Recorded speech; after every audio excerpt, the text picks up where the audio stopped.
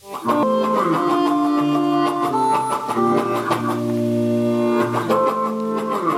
Myrna McCollum, Métis Cree lawyer and passionate promoter of trauma-informed lawyering.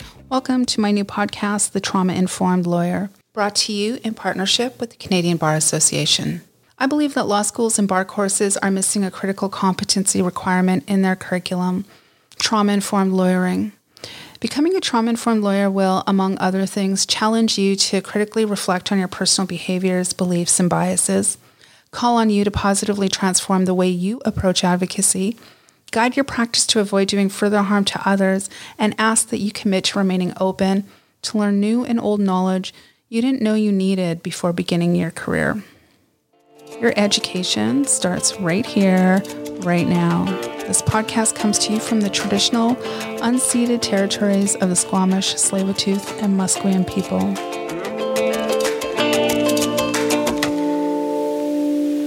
Welcome back, everyone, to another episode of the Trauma-Informed Lawyer podcast.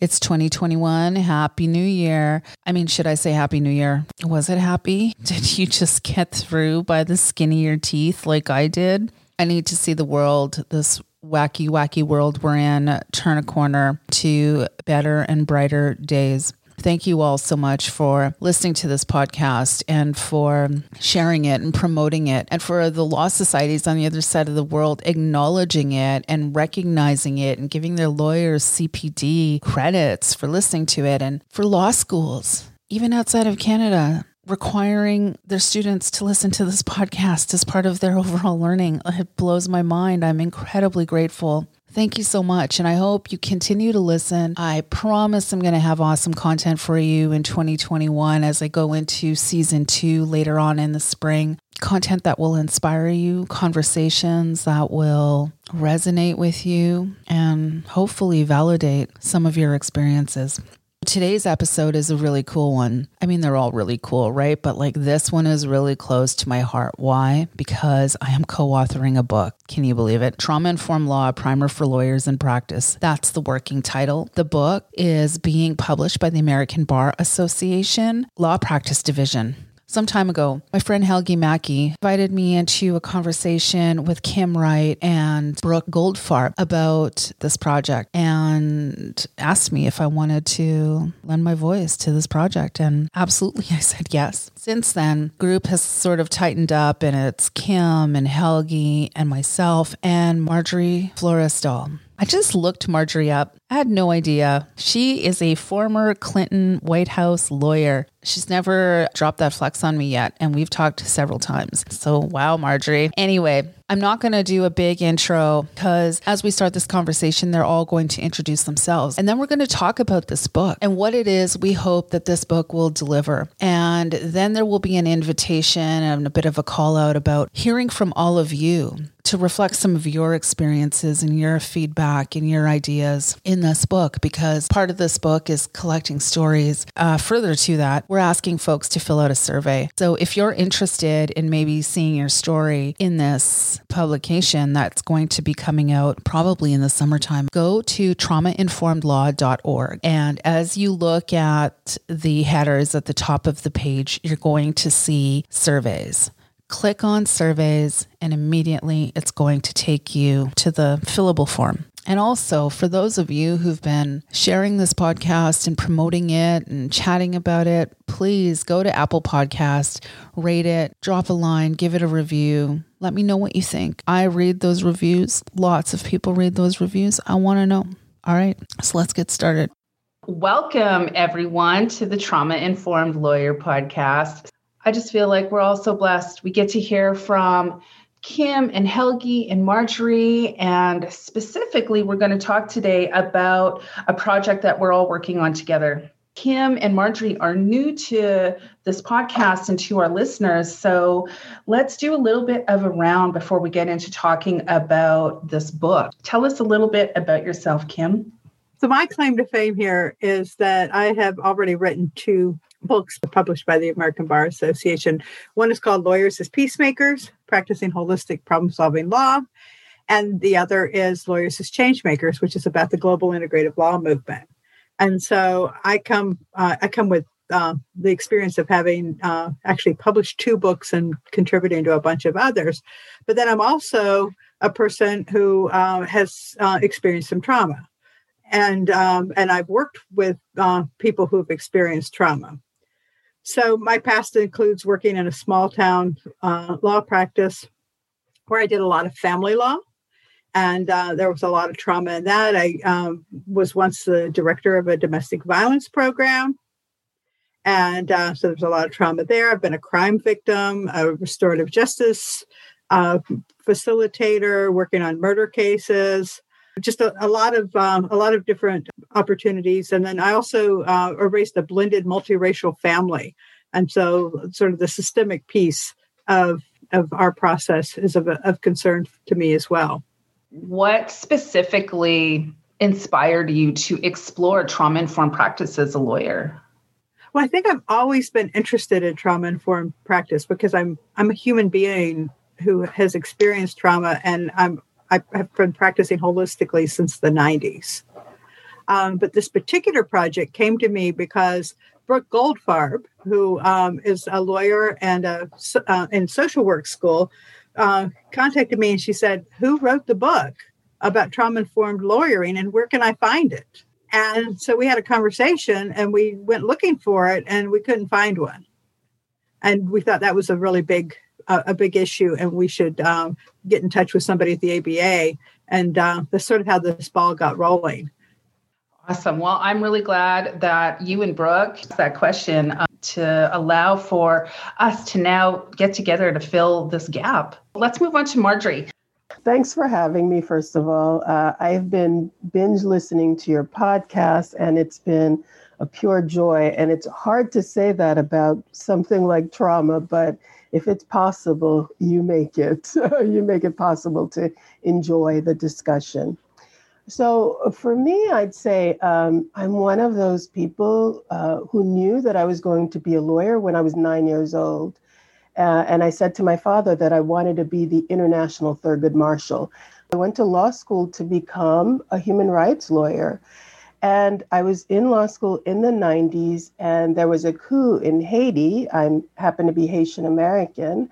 And I thought, this is it. This is my opportunity. And I volunteered to go down to Florida to interview people seeking asylum who are literally had experienced all kinds of trauma and violence at home, had taken to boats that were little more than tin cans with holes, that had survived all sorts of traumatic events, to be in this gymnasium at a high school in Florida. And I did that. I interviewed them every day for 2 weeks. And when I got out of that, I thought, there's no way I can be a human rights lawyer.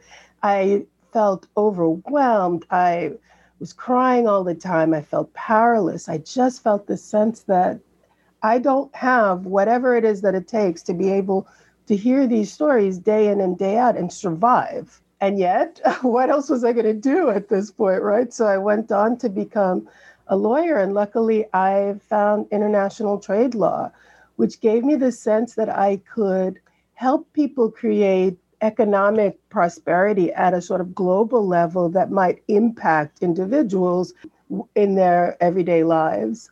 And so I practiced at the Office of the U.S. Trade Representative shortly after NAFTA and the World Trade Organization were launched. I really had the opportunity to participate in the agreements that helped shape our global trading system in the 90s.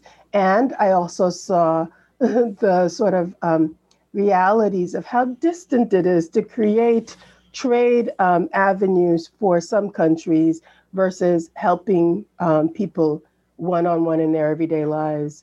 And so I ended up moving to the African continent. And what I was doing was teaching and training people on the World Trade Organization and how developing countries could take advantage of some of those benefits. So it was the same idea consistently throughout my life. How do we bring dignity to people so that they are not in circumstances where the only possibility is to flee and to put themselves in bodily harm's way? I ultimately ended up a law professor, and these days I train students in negotiations, in international trade, and contracts issues. And then at some point along the way, I became really impassioned about psychology. And so I left my full-time teaching post to now teach part-time. And I pursued a master's in Jungian psychology because I wanted to understand the sort of the archetypal constructs that make up our world. And these days I am completing a PhD exploring trauma and depression among law students and how we can transition to a profession that doesn't eat our young in the way that we do. Thanks for that intro, Marjorie. And I'm so glad that you're doing the work that you're doing, particularly around how this profession can eat our young, because through this podcast and other interactions I've had, I'm definitely seeing a theme that is emerging repeatedly, which is young lawyers talking to me about their negative experiences with this profession and seeking some feedback and advice from me about their next career move. And oftentimes they're contemplating leaving this profession because they don't see a place for themselves. So I'm really glad you're doing that work. And I just want to invite Helgi to share a little bit about herself for people who maybe have missed our interview when she and I spoke about building a sustainable law practice. Helgi Mackey is not only a really good friend of mine, but she is incredibly insightful, and I would say also a powerful thought leader on trauma-informed law. So Helgi, tell all of us a little bit about yourself and when it was that you began to explore trauma-informed approaches as a necessary approach to the practice of law.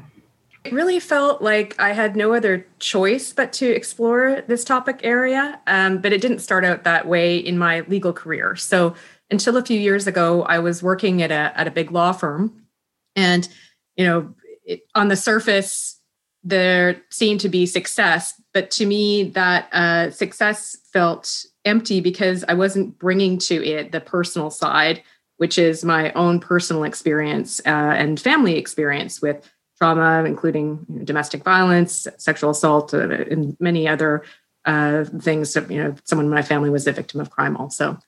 And so in 2006, I could no longer ignore these two parts of my life because the police came to my office. I was an associate at one of these large law firms, and a police officer came there to tell me that my mother had died by suicide. And it was sadly not a surprise. She had been experiencing trauma and mental health issues, and also access to justice issues in terms of whether or not to report certain things or how. And she wasn't alone in my family. There were other people who were in a similar position. And so when that happened, I knew I needed to do something to honor her experience and also my own. It doesn't make sense to have a harm continue in society or suffering without speaking about it. We can't expect to support anything or heal anything if we are silent about it. So when I was thinking about your podcast, Myrna, I wanted to tell you this story. So when I was in high school, I'm one of those annoying people who had decided in grade 1 I was going to be a lawyer, right? But it was because there was something bad that happened. And I thought, in my little grade 1 mind, I thought, I'm going to help. I'm going to find that person and bring them to justice or whatever. And so when I was exploring the legal profession when I was in high school, one of the first cases I was sent to observe in a court on the Lower Mainland in Vancouver was a case about a grandmother who was accused of drug possession and trafficking. And so I was flabbergasted sitting there as a grade 9 student in the courtroom, witnessing this story. And to me, there seemed to be so much more to the story than the charges and what the judge was clearly taking in. The grandmother talked about how there was poverty, there was someone threatening her, there was domestic violence. And so the charges were really the tip of the iceberg. So that is what also, you see this over and over again in our society, where what we think of as the legal issue is paired with so many more complex issues. Thanks for sharing that, Helgi. I mean, I have so many stories similar to that one. And I love how you and Marjorie are talking about like being these annoying young girls who knew early on, I'm going to be a lawyer. I had the same realization when I was, I think, 15. I was watching a CBC show called Men Alive that was on back in the day. And I saw a young Indigenous man on the show, and he was being interviewed about justice. The issue was, or the topic of the day was justice. And I had never seen an Indigenous person on television in any meaningful way, and especially not talking about justice. And he said, this is how I understand justice. And it's based on my experience. He says, I had done a crime when I was a little bit younger. He was already pretty young. He said, I remember it was a white man that arrested me. It was a white man who sentenced me to jail. And it was a white man who locked the door. And it was only when I was on the inside that I saw my own people. And that just stuck with me as an impressionable 15-year-old. And somewhere in my little brain, I was like, I'm going to become a lawyer. And meanwhile, I'm like, I don't know any lawyers. I didn't even know Native people could be lawyers because we were so steeped in poverty and pain and trauma, et cetera, right? And so, but yeah, like whoever that man is, if he ever listens to this podcast, if he still exists in the world, he changed my life just hearing that story. So I'm so glad that we have all gathered and that the universe did what it does to bring us together to work on this book on trauma-informed law, which is a gap in the profession and a gap in the curriculum and a gap in what lawyers recognize as a critical competency. So maybe let's chat a little bit about why you think that this profession is desperately in need of an education and a resource on trauma-informed law. Maybe Kim, let's start with you. That's such a big question. And I'm going to jump around a little bit because the first thing is, I think it's like the elephant in the room that we haven't been talking about. We go to law school, and one of the first things we learn is that our emotions don't matter, that our humanity doesn't matter, like that it's all just the facts. And I often speak in law schools, and some of the classes I'll ask the teacher before I go in, the professor, and say, what case are you doing now? And we all do the same cases, no matter where in the world we are. There, those key cases in common law, at least.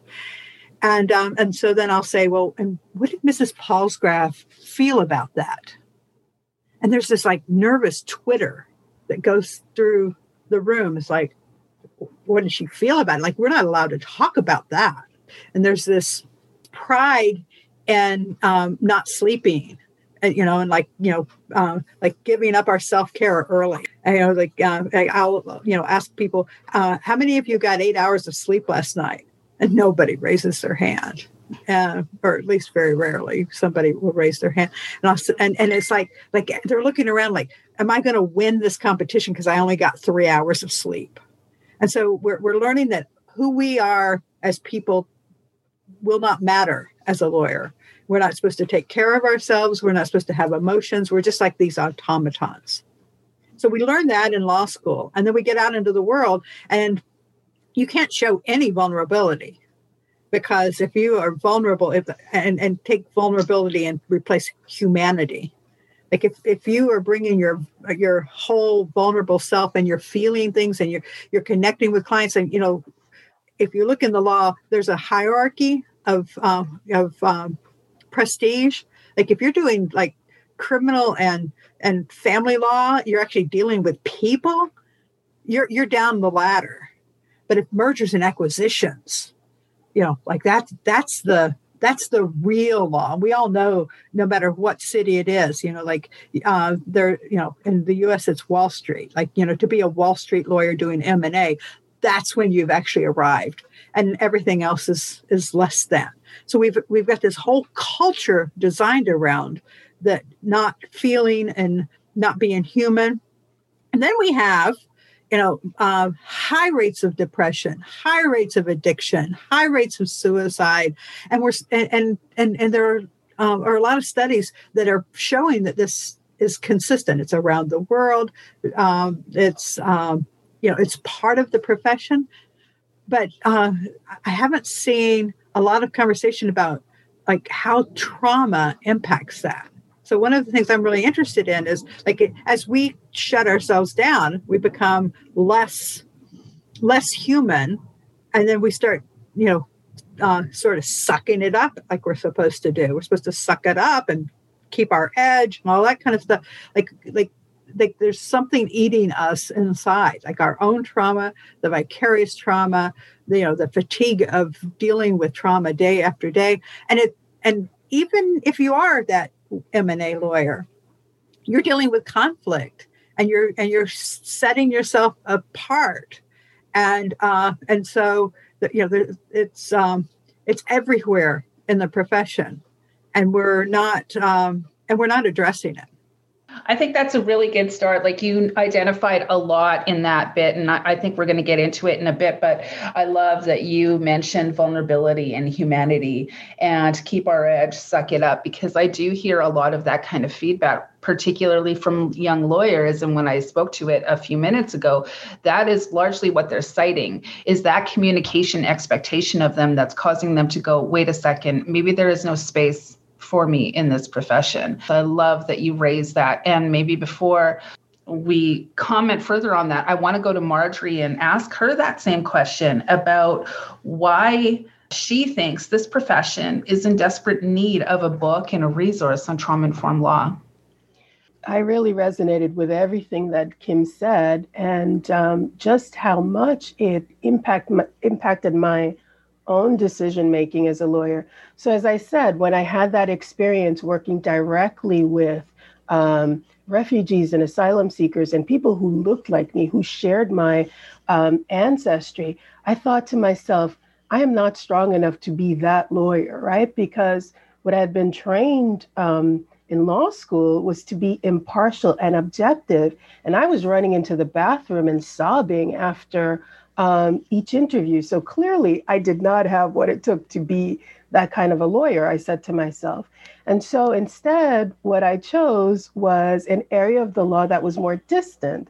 I would represent institutions and countries, not individuals, and really hope that by doing my part at that upper level and not meeting anybody's story face to face, that I might have an impact on the way that their stories played out on the ground. And what I got in Senegal and Cape Verde and everywhere was that people well understood these rules. What they didn't have was trust for the system. And it started to occur to me that the emotions are embedded in countries just as much as they are in individuals. I recognize that in the same way that I, as an individual, can feel emotions like suspicion and anger and fear and all of the things that rise up, so too can our nations embody this and our institutions can embody it. And I actually stumbled on this work by finding a movement in the law called Law and the Emotions that does explore and that does recognize the way in which our laws are impacted by human emotion.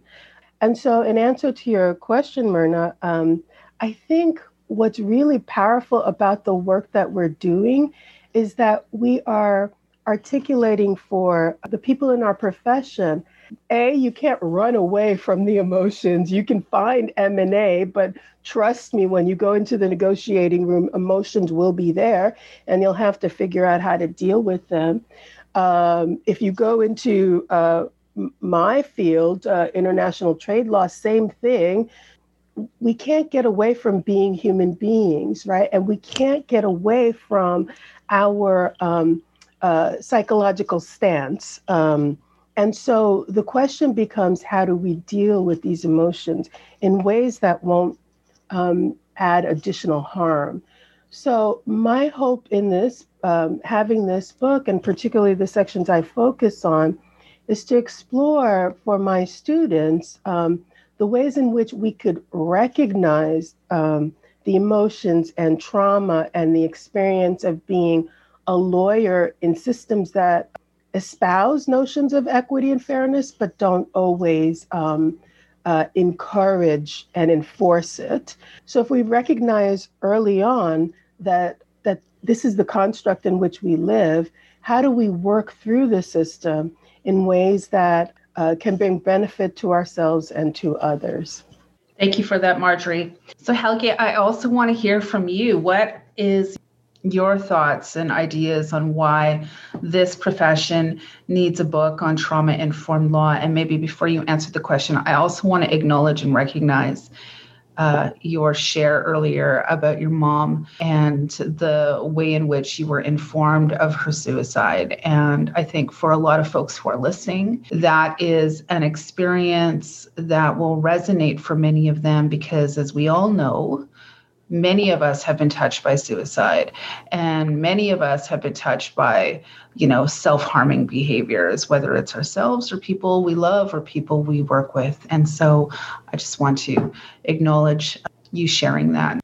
Thanks. I feel it's my duty. What else can we do with an experience like that except honor it? And I'm not alone. Very often when I speak with clients, lawyer clients who come to me for coaching or consulting, they will often say that they live their lives in two lanes. One lane is the law and the law firm or the legal representation that they're providing, and the other is their lives, their families, where their vacations or their coffee breaks or their lunches, they're frantically on the phone helping to figure out care, or they're dealing with domestic violence or some type of threat or other trauma in the family, or trying to stop those cycles, the cycle of trauma.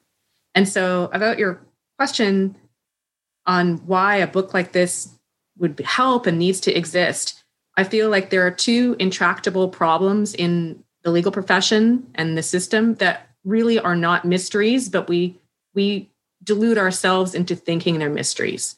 And one is access to justice, and the other is lawyer wellness. So we often say, oh my goodness, I don't know what we're going to do. There are just so many cases that don't get adequate representation or even get any representation or even get to the point of anything being reported about them. And when we look at the nature of those cases, those are often situations that involve something complex, something traumatic, something overwhelming. And our system parses things down into nice, neat little emotionless facts. And so very often the gaping wounds and dumpster fires of situations where people are really suffering and in pain are often the ones that get left out, where there's no room, even at legal clinics, which are overwhelmed, right? We don't have a crisis response lane in our legal systems, even in our schools and our training, right? We don't have a course where it says what happens if you're working on a case, or a case is so crisis involved that you don't know the next step, and we don't have a way to unpack that. So that's number one. And number two is lawyer wellness. I have worked on that Kim was talking about, the street, right? The Wall Street. And, I worked on Bay Street and Wall Street, and I worked on large M&A deals. And so very often in those situations, I would notice how often people were coming into my office to seek not legal advice, but counseling, basically, some type of support, because you are arguing all day. Also, very often you're dealing with clients and others where they are so overwhelmed, they don't know what to do. And so trauma is often a situation of overwhelm. So that's a very different situation than domestic violence. However, some of the same issues and notes are at play. So when we sit back and we wonder, I wonder why lawyers are so unwell, and there's high rates of addiction and suicide and mental health impact, this is not a mystery. We are in a profession where we are asked to argue all day, every day. We are asked to do more and more with less. We're asked to put aside who we are. We are asked to split ourselves and reserve our self-care or even any awareness of self for our vacations. So I really think that this type of book can address both of those mysteries. What I wanted maybe you to speak to and just comment on a little is those folks out there within our profession who push back against this piece about reflecting emotion and acknowledging emotion and stress. I've heard some people refer to that as soft skills. If people need counseling, then they should go to a therapist. That's not what we're here for. What would you say, Helgi, to some of those who are of that view? I would say that our duty as lawyers is to pursue the best interests of the client, period, right? And so that is not a win or lose assessment. The client has other interests, such as being able to operate and instruct their own counsel with agency. They have other issues that interface with their legal issues. So when we say, oh, I'm just working in the best interest of the client, what really is that best interest? And so very often speaking with clients when they've come away from a particularly complex case or other involvement in the legal system, so often I hear clients say that two things. They say that had they known, they would have avoided being involved in the legal system at all, number one. And number two, they often say that the legal system involvement was worse than what originally happened as the harm. And sometimes that harm is domestic violence or something else actually very painful. So I would say that, listen to your client when they say, have their interests been served? If the client says they would rather not have done it, or they were more harmed than helped, we have not then served their best interests. So this is not a soft skill at all. This is a critical competency. Actually, it is a critical competency, and there's been some research done about what are the competencies to be a successful lawyer. The law schools at Bolt and Hastings actually did a study a few years ago, and I may get some of the details wrong, but this is how I remember it. They wanted to know how to admit law students, like sort of what characteristics to look for and how to train them and so forth. And so they interviewed successful lawyers, and lawyers who by all the measures were successful, and asked them what are the most important skills. And it turned out that everything we call soft skills are the important skills for being a lawyer. Now, we think being analytical and being able to write and things like that are the tools that we should focus on in law school, and that's what law school focuses on, and how to be sort of rational and distant and all of that. But in the real world, a successful lawyer, and these are the rainmakers and the all of the things that we that we look on the outside and say, oh well, that's a successful lawyer, that they are people who can communicate and who can listen, who can actually do what is best for the client using those soft skills. There's a book on soft skills that talks about the difference in how we lawyers think we should be and how our clients think we should be, that really shows this gap and the skills that are being valued as we are educated and as we practice.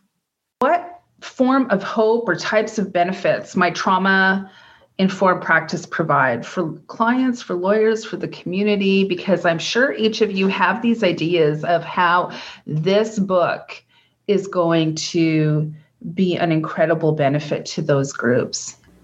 As I think about this book, what I'm really hoping for is that my students will read it, because I think about the path that each of us has taken to get to this moment, and it was a painful path, right?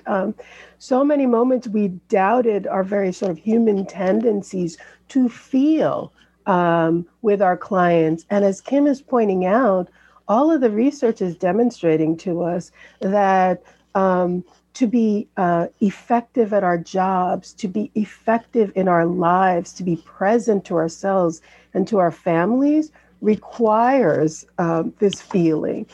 So separating it in a box and putting it away until you can go on vacation, as Helgi says, creates all sorts of dysfunctions for us. I really, really hope that the next generation doesn't have to come to the point of absolute collapse before recognizing that there's another way and a far less traumatic way to practice. So from my end, the hope that this book presents is that there's no need to kind of deny the impact that some of these traumatic experiences of our clients, of ourselves working in the system, undoubtedly will have on us, and that there are ways of moving forward that don't require us to engage in self-harm. Maybe I'll go to you, Kim. What form of hope or types of benefits might this book have for clients, for lawyers, for the legal community? So not only are we going to talk about the problems, but we're going to bring the tools and the ideas and the stories. I think one of the biggest pieces, we're going to let people know they're not alone. You know, the trauma starts in law school, or maybe it starts before in trauma in our lives, and it goes into law practice, and then there's a systemic embedding of the system itself being traumatizing on so many different levels. And so as we look at that, we're going to look at, well, and what can we do? So how do we change systems? How do we practice in a way that's healthier and more trauma informed and less traumatizing? How do we take care of ourselves and our clients? And how can we change legal education? We're going to have sort of the macro suggestions, and then some of the things like get your sleep. There's some basic things that we know what to do, and we are not encouraged to do them in this culture that's so broken. Thanks, Kim. How about yourself, Helgi? What form of hope or types of benefits might this book provide for clients, lawyers, and the legal community generally? The hope and benefit is to provide an alternative to the hopeless option that lawyers and clients often talk about, which is mass system change. System change doesn't happen all at once, right? We can't necessarily I would love to, though, create trauma-informed courts across the land or trauma-informed training in all law schools and bar associations and CPD. However, we can invest in the integrity and quality of our own practices. And someone I think who speaks about this very well is Bryan Stevenson.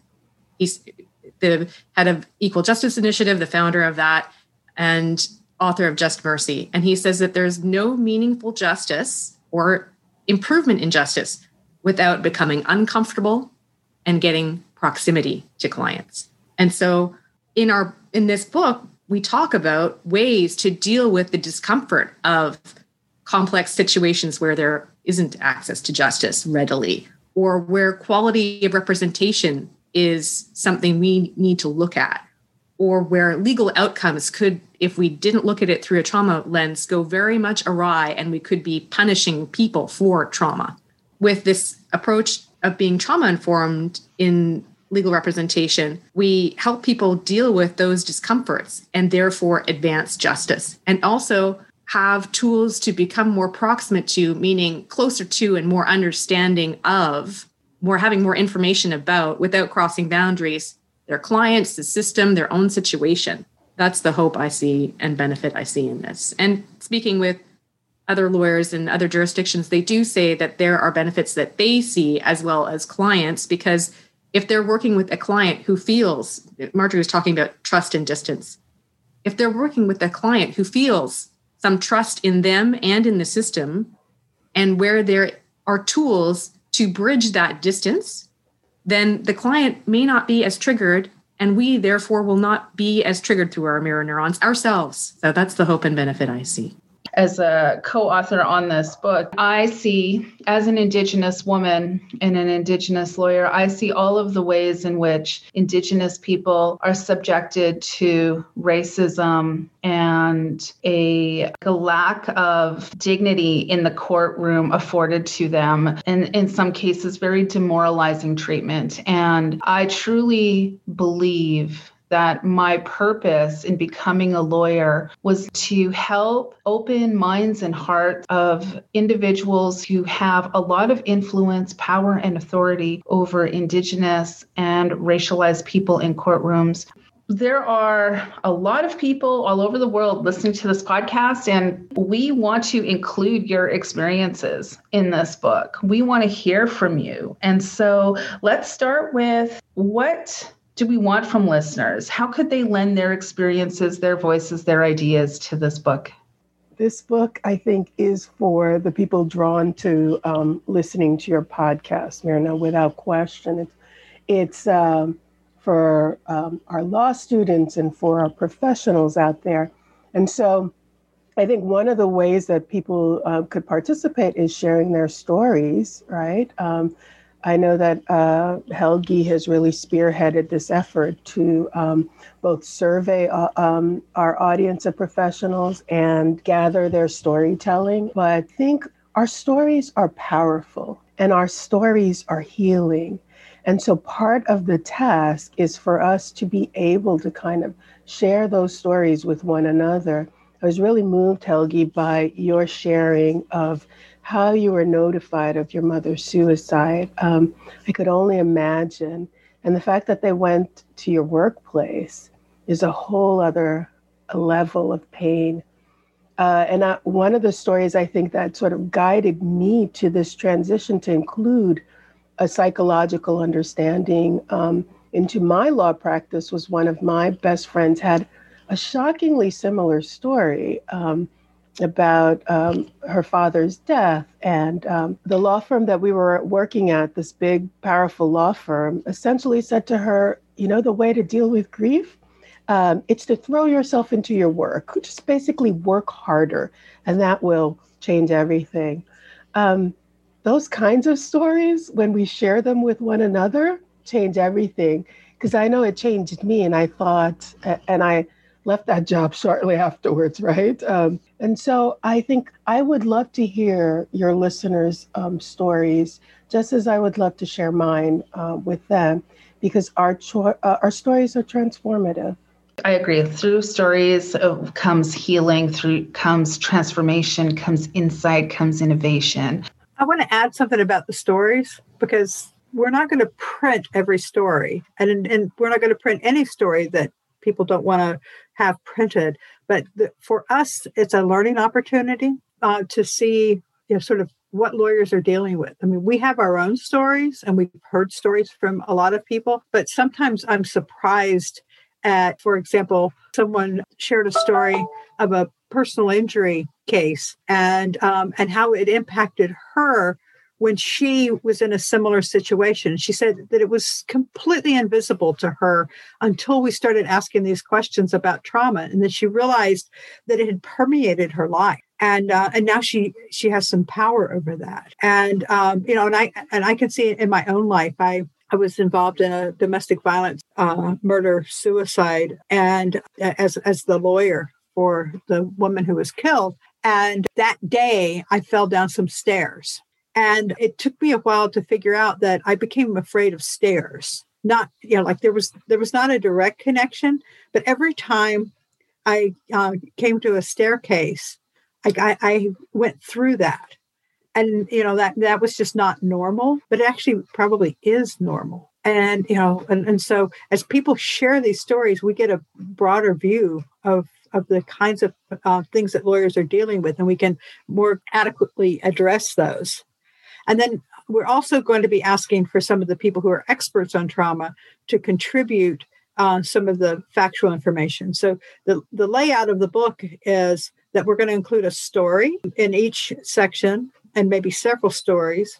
And then we're going to have some information, because we lawyers, we really like information. And then we're going to offer solutions. And so if people want to share what they did about that, like they realized they were traumatized and then they did X, Y, Z, then, we're interested in those too. Like, tell us, what are your coping mechanisms? I was a single parent with 3 kids when I went through law school. And prior to that, I started to have horrible panic attacks. I passed out one time in a mall. And as a result of that experience, I started to avoid malls. And then I started to avoid the public. And then I became agoraphobic. I didn't leave my apartment for 6 months. I became highly suicidal.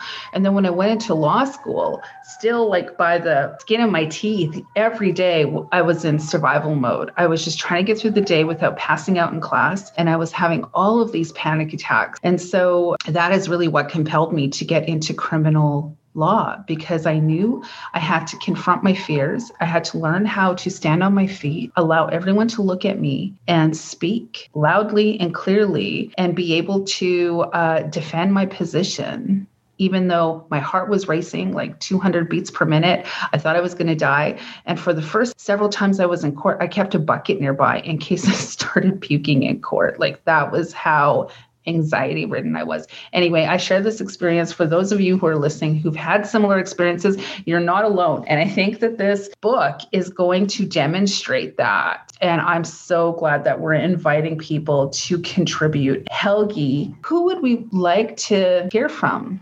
Lawyers have this funny thing where they believe other lawyers more than non-lawyers. I don't even like the word non-lawyer, but apparently we use that term in the legal profession. And so with the survey, which I've posted at traumainformedlaw.org under surveys, what we would like to hear is stories and also survey responses. If people don't feel comfortable sharing a story, they can respond to the questions in the survey of how do they see trauma impacting clients, colleagues, themselves, and the legal community at large. And so because of this lawyer wanting to hear from other lawyers thing, we do want it to be from judges, legal educators, people involved in the system as opposed to clients, but you can also tell a story about a client. And so the question I hold in the survey is very often, not so different from me, lawyers have someone or a case or a client or something they want to honor. Something that changed them, changed their perception of their own profession, something where their justice did not occur or did not unfold as it should have, and they wished it did. Or seeing a colleague really terribly affected by wellness concerns, wanting to have done something for that colleague, but being somehow unable to. And so those are stories you can share and you can honor. So that's the question I would ask. If you had a story or an experience you would want to honor and support towards improving the legal system, what would that story be? Well, the deadline for our final draft is March 15th, which is right around the corner.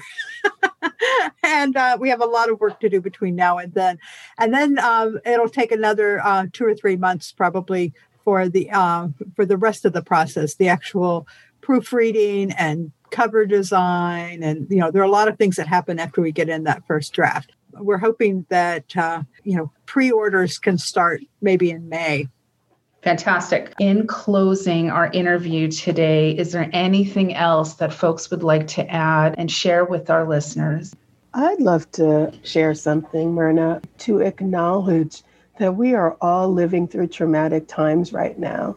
Certainly in my lifetime, I have not had the experience of living and working in the midst of a pandemic and turmoil in the sort of American electoral process. And we're also having to show up for our clients, for our students, and for everyone else. And so I wanted to be sure to kind of encourage others, as I encourage myself, to acknowledge this moment. And as we talk about trauma, to pause in every instance and recognize that we cannot behave as if this was an ordinary moment. And maybe this is the moment we start to implement some of the things we know are necessary for our own sanity and self-healing, including things like self-care, and also thinking about how we show up in the profession for our clients and for one another. Let's acknowledge the reality in which we live, which is the definition of a traumatic time period, and let's behave accordingly. Thank you for that, Marjorie. Kim? We haven't said that the book is actually going to be published by the American Bar Association Law Practice Management section. So I want to acknowledge that, and that I really appreciate the law practice management section being the ones to publish this, because it really recognizes the extent of the issue, that it's not something that they're going to put over in, sort of an area that's not given much importance or something like that. That this is about the practice of law, and so I just want to mention that as well. I wanted to acknowledge that just because I'm helping to write this book, it doesn't mean that I personally am a founder of this concept, or one of the key people in my country or around the world calling for this. When I speak with lawyers, some of them have never heard of trauma-informed practices or the word trauma-informed, or aren't sure what trauma is. And so one place to read more about it is to read the calls to action written by the Truth and Reconciliation Commission of Canada, or if you're not in Canada, looking to who else is calling for this. And I think that's very important, because it's not just for us as lawyers. It's not just for law schools or individual clients. There are other very important calls for this. So it's part of an important issue that is coming up in the fabric of our society outside the legal system as well, as part of the legal system, but in general. Thanks, Helgi, for citing the TRC's calls to action. You're right. It's important, even for people who are not in Canada, to take a look at that document. Just in closing, if there's any one experience or person or whatever it may be that you want to thank that has brought you to the awareness that you have developed to this point in your practice, let's do a little bit of a round as we close. Let's start with Helgi, please. Yeah, absolutely. I'd like to thank Linda Redgrave, who is one of the witnesses. She was witness number 1 in the Ghomeshi trial.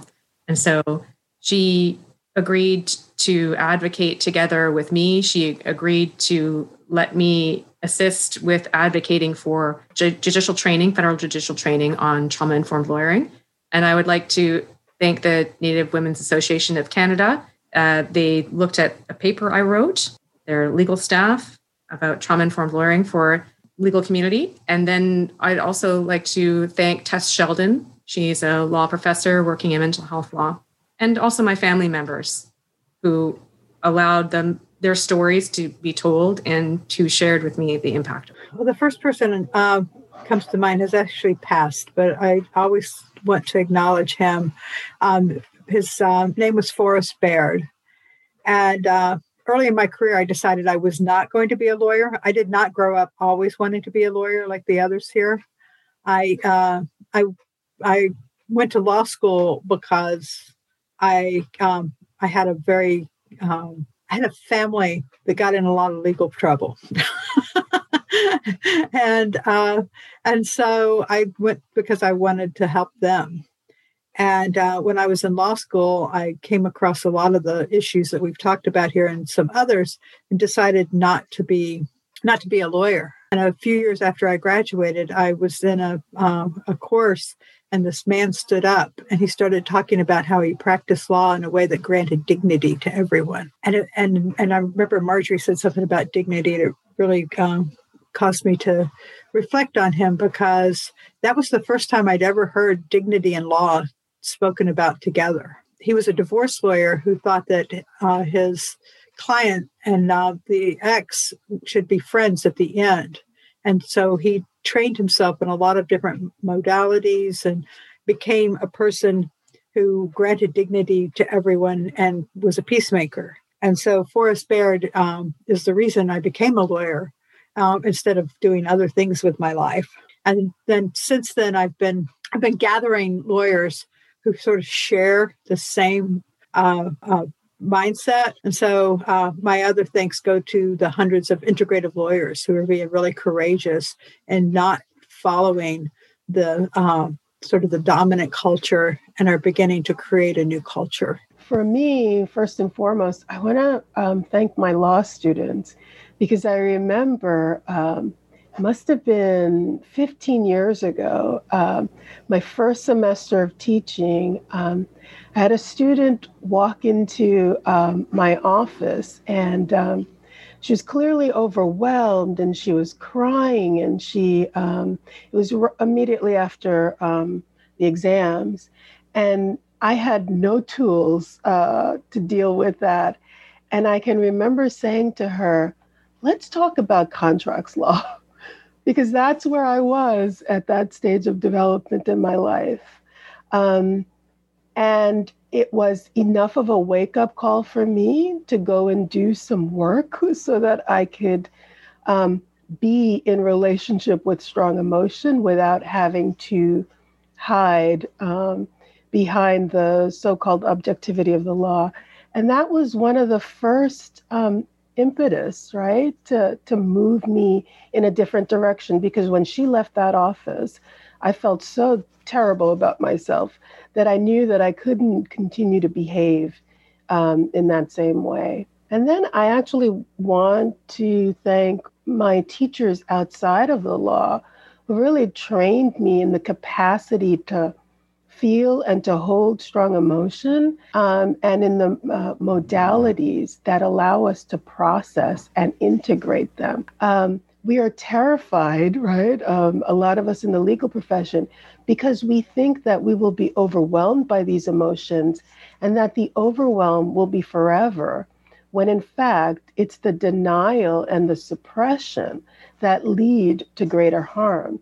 And so I'm really grateful for, I've been trained in a number of healing modalities at this stage, including modalities of healing collective wounds, not just our individual psychology. And for that, I'm really grateful for my teachers who've done the work and who've passed it on. And then finally, I'm so grateful for you, Myrna, and for this group, because as I've been sort of walking through this really traumatic time, the ability to reach out to all of you and to have you help me hold what feels overwhelming has really helped me stay in this moment and not run away. So thank you, all of you. Thank you all for sharing. And I think Kim and Helgi want to say more. Let's start with Helgi. I really want to acknowledge you, Myrna, and also Marjorie and Kim. There wouldn't be a conversation around this without you. And especially Myrna, I remember when we first met and we kind of connected over the internet first. And until connecting with you, I felt very much alone in speaking about this topic, at least where I live. And every time I speak with you or work with you, I learn more. And I also get more interested in this topic and see the promise of it and see what can come from it, because you have such wonderful insights to bring and a very compelling voice, authentically sharing. So it sounds odd to be excited to work in on a topic like trauma, but it really is. It's such intelligence of humanity that comes through this topic. So I wanted to say that. Thank you, Helgi. Kim? I want to acknowledge everyone and echo everything that was said about this team. And sometimes when you're writing a book, things get right in your face that you're writing about. And to have been writing this book about trauma at this time in our history with everything going on, in some ways sounds like insane. And in other ways, it's the perfect time because we're looking at, for ourselves, how do we actually live what we're writing about, and how do we support each other? And so I can't imagine a more perfect time or a more perfect group of women to be working with at this particular time. So thank you all. Well, of course, I start off thanking all of you. Naturally, I can't tell you just how blown away I am by the openings that this podcast has created in my life, and for so many folks who've entrusted me with their stories and who've said yes when I've invited them in for an interview. So to those folks who say yes when I give them a call, thank you. And to those of you listening and subscribing and sharing this podcast with your loved ones, with your colleagues, with your students, and including it as required listening in your courses, thank you. I'm so incredibly profoundly grateful for all of you being so engaged and interested in this subject. I have to also say that I am so incredibly thankful to survivors. They are really the people who taught me about trauma within the context of the practice of law, and more specifically, Indigenous survivors. So my hands go up to them. And I have to add that I am thankful to my mom, who subjected me to profound trauma. If not for that experience, I would not have learned about my own personal ability to overcome all of that which she put before me in my life. And so, she's passed on now, but my hands go up to her all the time, because if not for putting me through all of those tests and all of those trials, I would not be the person I am today, having the conversations that I'm having. And so I'm grateful to her. I'm also equally grateful to my mentors, Dan Shapiro, who was my boss in the independent assessment process where I adjudicated hundreds of Indian residential school claims and sat with people's trauma. He was an incredible mentor and still is, and Catherine Knox and Earl Kalenith, who is a provincial court judge in Saskatchewan. All of these folks really in their own ways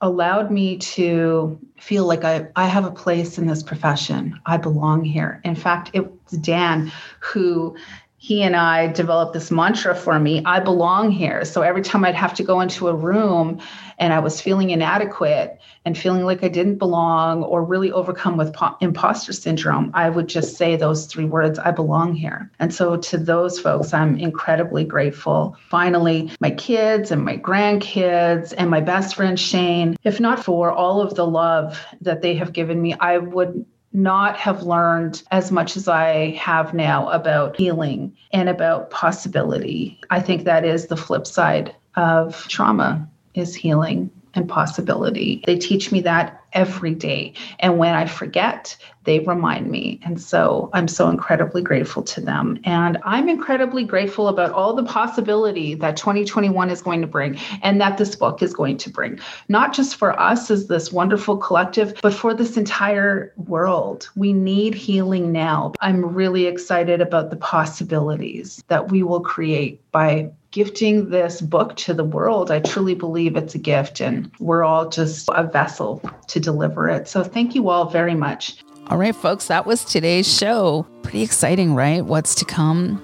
I think amazing things are coming for 2021 for us and possibilities. We all need to live in a little possibility. You know what I'm saying? So if you have any feedback about today's episode, ideas, thoughts, whatever it might be, you can always find me on LinkedIn. You can find me on Instagram, The Trauma Informed Lawyer, and you can also find me now on Twitter because the Trauma Informed Lawyer podcast has its own handle at the TIL podcast. So drop me a line, let me know what you thought, and yeah, until next time, take care, everyone.